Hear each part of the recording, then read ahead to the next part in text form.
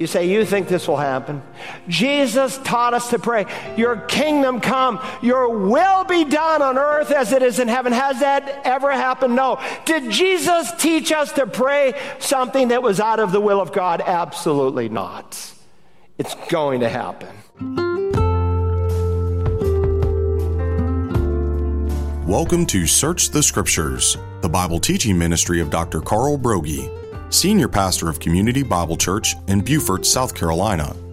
Today is part 3 in the conclusion of Pastor Carl's sermon entitled, When Heaven Comes to Earth, Part 1. Today, Dr. Broggi will conclude his sermon on how the millennial kingdom progresses under the sovereignty of Christ, and more importantly, how the world will be restored under Christ's blessing.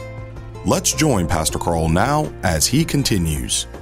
Jesus, through his servant John, when he gives John this revelation, reveals it's 1,000 years. It's exactly 1,000 years. You say, Pastor Carl, do you think 1,000 years means 1,000 years? Absolutely. I mean, look, all the way through the Revelation, God uses numbers in a literal way. Even in the immediate context, the thrones are literal. The angels are literal. The martyrs who've been beheaded, they're literal. Jesus is literal. The beast, the Antichrist, is literal. The image that men worship, that's literal. The 666 is literal, and so is the 1,000-year reign. But you see, the amillennialist says, well, that's just a number of fullness. Things, through the Lord reigning in heaven, there's his kingdom up in heaven, but he's not going to literally reign on the earth. So there's 3 schools of thought when you think about the reign of the Messiah. So let me give these to you. One is called amillennialism, and this has become very popular in the American church today. Amillennialism, just to picture it, it says that there will be apostasy throughout this time where Christ is building his church. There will be tribulation, but there's not coming a literal Antichrist who will walk into a rebuilt temple and defile it. And all these things that we read in Matthew 24 and in Revelation 4 through 18, they're just describing hard times. There's not literal 100-pound hail balls that are come to the earth. There's not literally this massive earthquake that's going to rock the cities of the world. The next event is the second coming. The second coming, there's one big judgment. The saved and the lost are separated, and we enter into the eternal state. That's millennialism. Is the prefix that means no. Mille means 1,000. Annum means year. So they say there's no 1,000-year reign of Christ. They spiritualize it away. Here's the second position. It's called post-millennialism. There's very few post-millennialists, but there's a small revival of them taking place. But it was a very popular theological persuasion in the 18th and 19th centuries. They said that Jesus, at some point, through his church, will make the world more and more and more righteous. That things will get better and better and better and better, and it will culminate with the second coming. Well, after World War I, they lost a following by some of the post-millennialists. After World War II, there was almost no post-millennialists. And by the way, the post-millennialist, for the most part, was initiated through people who didn't believe in the infallibility of Scripture. They were liberal theologians, but they persuaded some Christians to think that this was a position that you should take. Look, if you take Matthew 24 at face value or Revelation 4 through 18 at face value, according to the Scriptures, things are not going to get better. Jesus taught things are going to get worse and worse and worse and worse and worse. And so the postmillennialist has a social gospel emphasis. Look, I'm not against helping earthquake victims. I'm praying for those Christian organizations that are there. Because right now they're allowed to be there. They're not usually allowed to be there. But right now they're allowed to be there, and they're helping some of those people in the name of Jesus.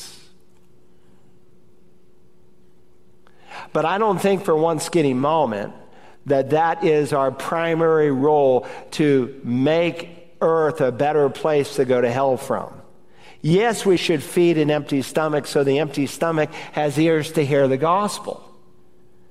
But God is not trying to save civilization from wreckage. He's trying to save man from the wreckage of civilization. This world is headed downward. And so postmillennialism, well, it's just not true. And so the third position is premillennialism. By the way, when you read the church fathers, there's early and late church fathers, there's one unanimous voice. And these are the people who live after the apostles die out, and they write commentaries and books. What do they all believe? Amillennialism? None of them. Postmillennialism? Of course not. They all premillennialists. That God is building his church. Someday a time of tribulation will happen. In the middle of that tribulation, an Antichrist will go into a rebuilt temple. And by the time they write, the temple doesn't even exist. It was destroyed as Jesus predicted in 70 AD. But it will be rebuilt. The Antichrist will defile it. Jesus will literally actually, physically come to the earth. The church will come with him. Old Testament saints will be raised. We just read that, Daniel 12. Tribulation saints will be raised. We just read that in verse 4. And the surviving believers, that is, people who are alive, who survived the tribulation, who know Christ, they'll be separated out, both Jews and Gentiles, based on their faith, because no unbelievers, Jesus said, as we read already in Matthew 13, will enter his messianic kingdom. And so the plain interpretation of Scripture leads you to the premillennial view. Sometimes people call this, I think they misname it, a literal interpretation of Scripture.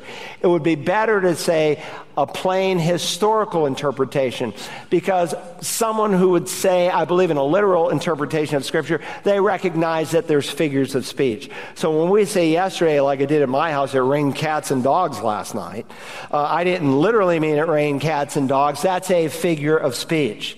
But today, liberal theologians add to that. Most lost people, they'll say, you don't literally believe the Bible, do you? And what they really mean by that is, you're not telling me that my adultery is wrong. You're not telling me that my homosexuality is wrong. You're not telling me my right to take my baby is wrong, are you? That my transgenderism is wrong? And I'm saying, yes, I am. Because when the plain truth makes good sense, you shouldn't seek any other sense, or you come up with sheer nonsense. All right, now, think with me for a moment. I want you to notice first that the world will be restored under Christ's blessing.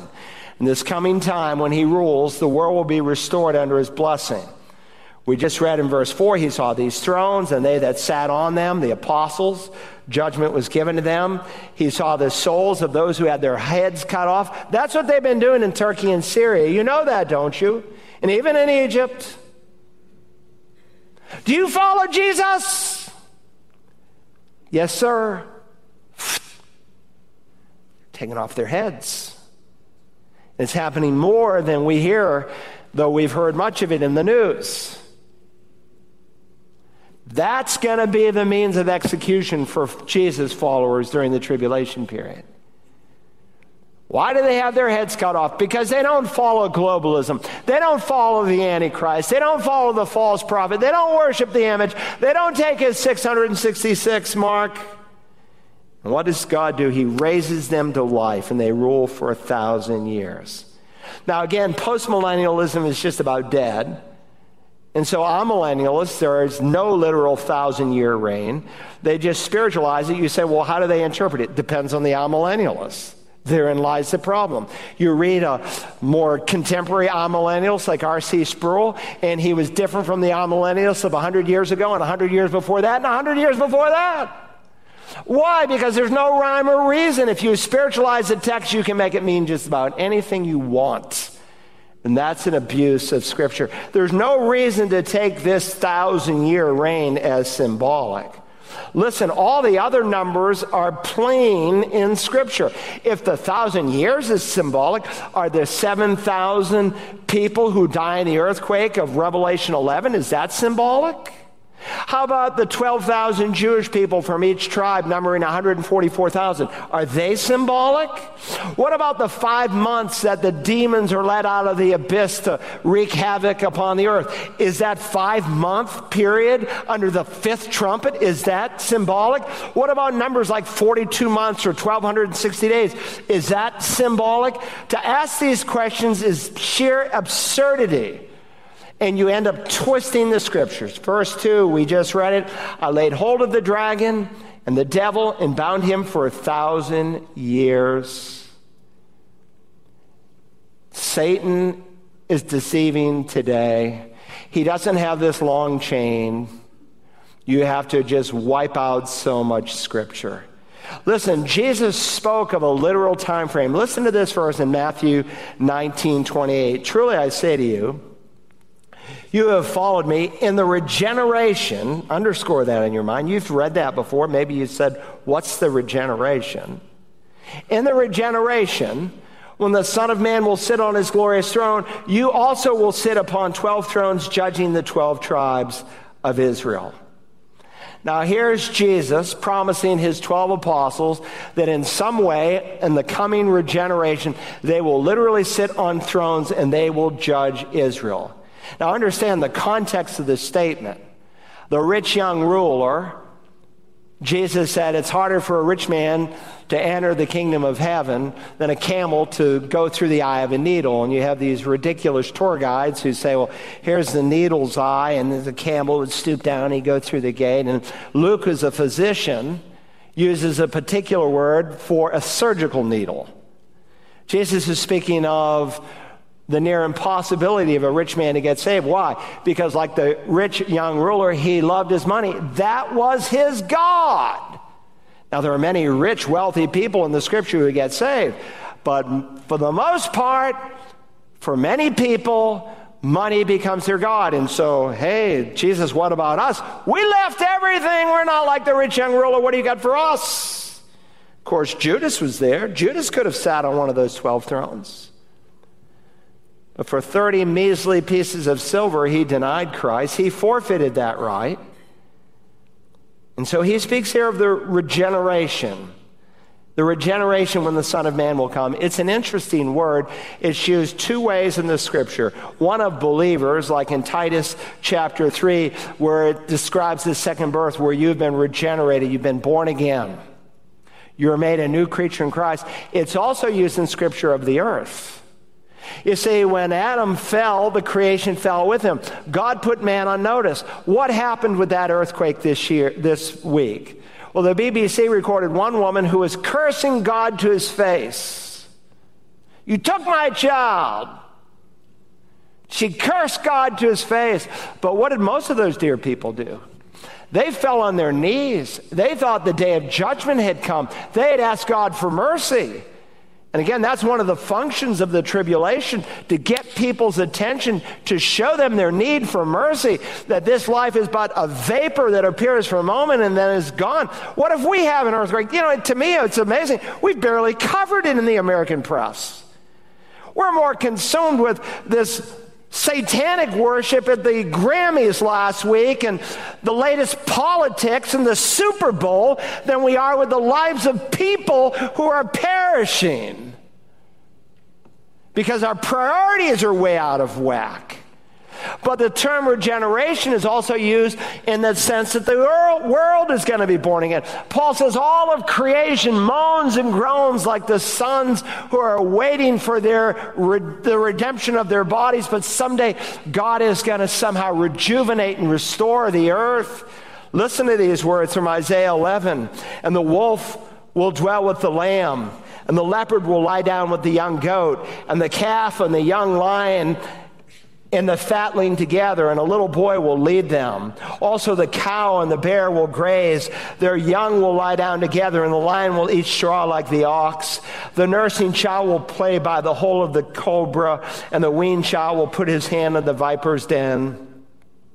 They will not hurt or destroy in my holy mountain, for the earth will be full of the knowledge of the Lord as the waters cover the sea. The day is coming. It's not here yet. The desert will bloom like a rose. It's not the irrigation that's taking place in Israel today. That's just a smidgen of their land that's blooming. It's coming. The Dead Sea, men will be able to fish in it. Prophecy after prophecy after prophecy. If you die at 100, you're considered a curse, because a man who's 100 years old will be considered a young man. Now we'll see. This is not heaven. There's death in the millennium. There's rebellion. Who? Through the tribulation saints who have children and grandchildren and great children, which, by the way, eliminates the possibility for a post-tribulational rapture. Because if we're all raptured at the end of the tribulation, then who can sin during the millennial reign of the Messiah? Because if you're in glorified bodies, you can't sin. Oh, well, I guess we'll just get rid of the 1,000-year reign and we'll be amillennialists. Remember, no unbelievers enter the kingdom. You have to have unbelievers entering the kingdom, contradicting what Jesus said in John 3, Matthew 13, and a number of other places. So Jesus will come, sweep up his church. 7+ years later, we'll come back with him. Old Testament saints will be raised. Tribulation saints will be raised. Believers, Jews, and Gentiles will enter into the kingdom in their natural bodies, live an extended period of time, and some of their children won't receive Jesus as Lord. That's why he's going to have to reign with a rod of iron. You say, you think this will happen? Jesus taught us to pray, your kingdom come, your will be done on earth as it is in heaven. Has that ever happened? No. Did Jesus teach us to pray something that was out of the will of God? Absolutely not. It's going to happen. The world will be restored under his blessing. Secondly, the world will be ruled under Christ's lordship. I saw thrones, and they sat on them, and judgment was given to them. And so he's describing the apostles that we've already seen, letting Scripture interpret the Scripture. They're going to rule and reign. And also these tribulation saints who are brought out of the grave, they will rule and reign with Christ for 1,000 years. Those who had been beheaded, the same group that you read about in Revelation 6 and 7, who, because of their faith for Jesus, lose their lives. They refuse to bow down to the Antichrist. And they are going to be raised, and not only will they be raised to rule, the church will rule. Jesus speaks of the church ruling and reigning with him. Remember in Revelation 2:26, and he who overcomes, and he who keeps my deeds until the end, I will give him authority over the nations. Then, speaking of this very reign, in the next verse, he quotes Psalm 2. You know that psalm, many of you. And he shall rule them with a rod of iron, and the vessels of the potter are broken to pieces, as I also received authority from my Father. Psalm 2, if you know the psalm, it predicts the day when the Father will give to the Son a marvelous kingdom. Men today, they raise their little ugly fists in the face of God Almighty, and the Scripture says God in heaven, he laughs, because he knows what is coming. And by the way, you're not saved by overcoming. You're not saved by perseverance. But Jesus' point in other passages is that if you are saved, you will persevere, you will overcome. And this is not a promise he simply made to reign to the church at Thyatira. Like in the other churches, he who has an ear, to let him hear what the Spirit says to the churches. That means us. Paul said it this way in 2 Timothy, if we endure, we shall also reign with him. If we deny him, he will deny us. Or in Revelation 5 and verse 10, he says of Christians, of believers, of tribulation saints, you have made them to be a kingdom and priests to our God, and they will reign upon the earth. Or in Revelation 20 and verse 4, we just read that the tribulation saints will reign with him for 1,000 years. And just to make it clear that there will be some people who won't reign, verse 5, the rest of the dead did not come to life until the 1,000 years were completed. We will see when they come to life at the end of the 1,000 years. But these saints, they're part of the first resurrection. Now remember, all Scripture, and we'll discuss the first resurrection in great detail next time. There are 3 component aspects to the first resurrection. So just hold on, we'll come to it. But let me give some application as we close. Remember, all Scripture is given by the inspiration of God, and all Scripture is profitable. And so God would have us study even a text like this because it's profitable. First, Jesus' coming reign should increase my awareness of God's timing. It should increase my awareness of God's timing. And I'm always awed by the precision in the Bible over God's timing. He speaks here of 1,000 years where Satan is incarcerated. And then at the end of the 1,000 years, we'll read next time how he'll be released. And of course, Paul, in describing the first coming in Galatians 4, said that Jesus came in the fullness of time. That is to say, at just the right time. But at the end of time, unbelievers will ask questions like, where is the promise of his coming? You Christians talk about Jesus coming back. You've been talking about that for 2,000 years. Where is it? And Peter will say, do not let this one fact escape your notice, beloved, that with the Lord 1 day is as 1,000 years, and 1,000 years as is 1 day. And though it's almost been 2,000 years, Christ will keep his promise. One of these days, the trumpet will sound. The sky will be rolled back. Jesus will rise up from his throne, and he'll step down to earth, and he'll receive his own. That day is coming. Second, Jesus' coming reign should increase my awareness of God's sovereignty. His coming should increase my awareness of God's sovereignty. This chapter really pictures God as a sovereign God.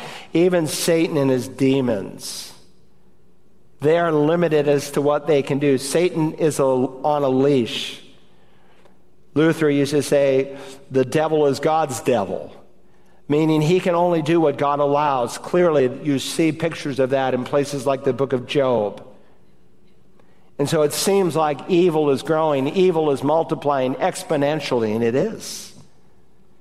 There seems to be this new dark cloud where people would share and laud the worship of Satan at the Grammy Awards. Then we have relentless sexual immorality. And it's just the tip of the iceberg, because those who are experts on the internet say that the watching of pornography is at an all-time high. Add to that, you now have those who want to normalize the gay and transgender lifestyle. Some of these doctors ought to be locked up and thrown in prison for mutilating little children. Big money. Have you looked at the dollars that are involved in changing a boy into a girl? It's big, big money. And then we have those transgender people who want to perform in front of children. You want to make God mad? Just cause a little child to stumble. Add to that, we have politicians who are screaming that it's a woman's right to kill her little baby. We have atheists who are trying to eradicate every expression of God in the public arena. In addition, we have police shootings that used to be occasional, now they become weekly. And we're putting police down. We're not teaching our children to respect them. Why would anybody want to become a cop? You know, we're short 35 police officers in Beaufort County. They tell me that when I need to do a funeral. We're down 35 and we can't find the replacements. Why would I want to be a cop? You don't want to live in a world with no policemen. And then we have these mass shootings in places that once historically were safe places like schools and churches. Add to that, people are afraid that we're on the verge of an atomic nuclear war. And it seems like evil is spreading everywhere. Pew Research just a few months ago said that the majority of Americans now believe that it's not necessary to believe in God to have good morals. Meanwhile, half of young adults in America believe that astrology is a science. And when you read the millennials and Generation Z and their appetite for horoscopes and palm reading, and it's skyrocketing while church attendance is plummeting. Paul warned, but the Spirit explicitly says, in latter times, we've seen that term, not last days, but in latter times, pointing to the end of the age, some will fall away from the faith, paying attention to deceitful spirits and doctrines of demons. Ladies and gentlemen, that day has arrived. But we have a God who is in charge. He is on his throne. John will write, you are from God, little children, and have overcome the world, because greater is he that is in you than he that is in the world. And while God is allowing Satan to perform certain things, our God is sitting on his throne, and he is in charge. Third and finally, Jesus' coming reign should increase my awareness of God's grace. You know, as I read this morning about the first resurrection, I'm just grateful that I'm going to be a part of it. I don't deserve it. I deserve God's wrath. That's all God owed me. But through the mercy of the cross, he has forgiven me. And not only has he forgiven me, he's promised me that I will share with Jesus in his rule and reign, as every true child of God will. That's grace. That's mercy. Today is the day of salvation. If you've never found the grace of God, you don't earn it. By nature, it is gifted. If it is by grace, it is no longer on the basis of works. Otherwise, grace is no longer grace. You must come as a bankrupt person, recognizing your sin is atrocious, that it's evil, it's heinous, that it needs to be forgiven and changed, but it can only be forgiven through the death, burial, and resurrection of Christ. Now, our Holy Father, we thank you for the time we've shared this morning. Thank you that you are in control, that everything is happening just as you prophesied it would happen, that things are not falling apart, they're coming together for the return of your Son. I pray today as your people that we would be compassionate even in this new week to the people that we will meet, that we will recognize that every person we encounter is either headed for hell or headed for heaven. We can't share with everyone, but we can share with someone. And so we ask you, as Paul prayed, that you would give us an open door to share Christ. I pray today for someone who's listening here online at one of our campuses who are unsure of heaven. Help them to understand that gifts are not earned. The gift of God, you said, is eternal life. That gifts are humbly received.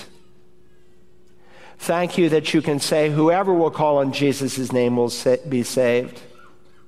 Father, because you did what you did, you can promise what you promise, that whosoever will may come. Help someone, a child, a teenager, an old man, to say, Lord Jesus, save me. We ask it in Jesus' name. Amen. If you enjoyed today's message, you can order a CD or DVD copy by calling Search the Scriptures at 877-787-7478 and requesting program God's Prophetic Schedule 025. If you have a question that you would like to ask Pastor Broggi personally, don't forget that you can do that on Tuesdays between 11 and noon Eastern during his live call-in program, The Bible Line. You can listen to The Bible Line online at wagp.net. We hope that you will join us tomorrow as we continue to search the Scriptures.